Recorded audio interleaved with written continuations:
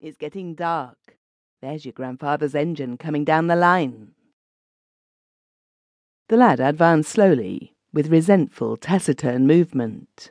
He was dressed in trousers and waistcoat of cloth that was too thick and hard for the size of the garments. They were evidently cut down from a man's clothes. As they went slowly towards the house, he tore at the ragged wisps of chrysanthemums and dropped the petals in handfuls along the path. "Don't do that. It does look nasty," said his mother. He refrained, and she, suddenly pitiful, broke off a twig with 3 or 4 wan flowers and held them against her face. When mother and son reached the yard, her hand hesitated, and instead of laying the flower aside, she pushed it in her apron band. The mother and son stood at the foot of the 3 steps, looking across the bay of lines at the passing home of the miners. The trundle of the small train was imminent.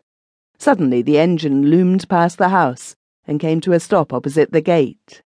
The engine driver, a short man with a round grey beard, leaned out of the cab high above the woman. "Have you got a cup of tea?" he said in a cheery, hearty fashion. It was her father. She went in, saying she would mash. Directly she returned. "I didn't expect to see you on Sunday," began the little grey-bearded man. "I didn't expect you," said his daughter. The engine driver winced. Then, reassuming his cheery, airy manner, he said, "Oh, have you heard then? Well, and what do you think?"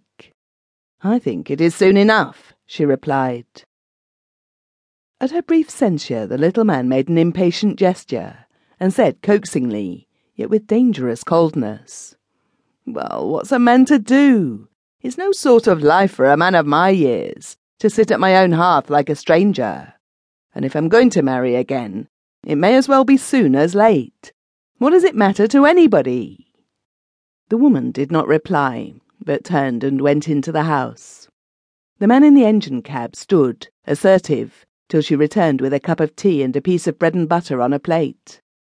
She went up the steps and stood near the footplate of the hissing engine. "You needn't have brought me bread and butter," said her father, "but a cup of tea." He sipped appreciatively. "It's very nice."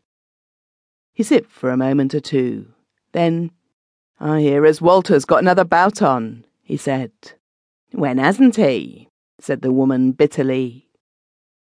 "I heard tell of him in the Lord Nelson, bragging as he was going to spend that bastard before he went. 1/2 sovereign, that was." "When?" asked the woman. "Saturday night. I know that's true." "Very likely." She laughed bitterly. "He gives me 23 shillings. "It's a nice thing when a man can do nothing with his money but make a beast of himself," said the grey-whiskered man.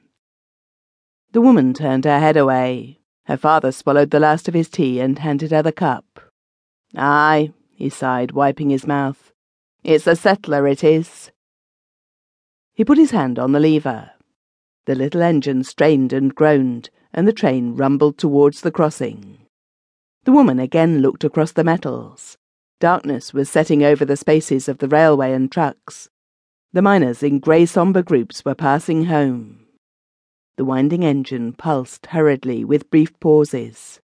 Elizabeth Bates looked at the dreary flow of men, then she went indoors. Her husband did not come. The kitchen was small and full of firelight, red coals piled glowing up the chimney mouth. All the life of the room seemed in the white warm hearth and the steel fender, reflecting the red fire. The cloth was laid for tea. Cups glinted in the shadows. At the back, where the lowest stairs protruded into the room, the boy sat, struggling with a knife and a piece of white wood. He was almost hidden in the shadow. It was 4:30. They had but to await the father's coming to begin tea. As the mother watched her son's sullen little struggle with the wood, she saw herself in his silence and pertinacity.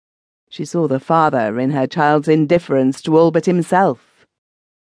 She seemed to be occupied by her husband. He had probably gone past his home, slunk past his own door, to drink before he came in, while his dinner spoiled and wasted in waiting.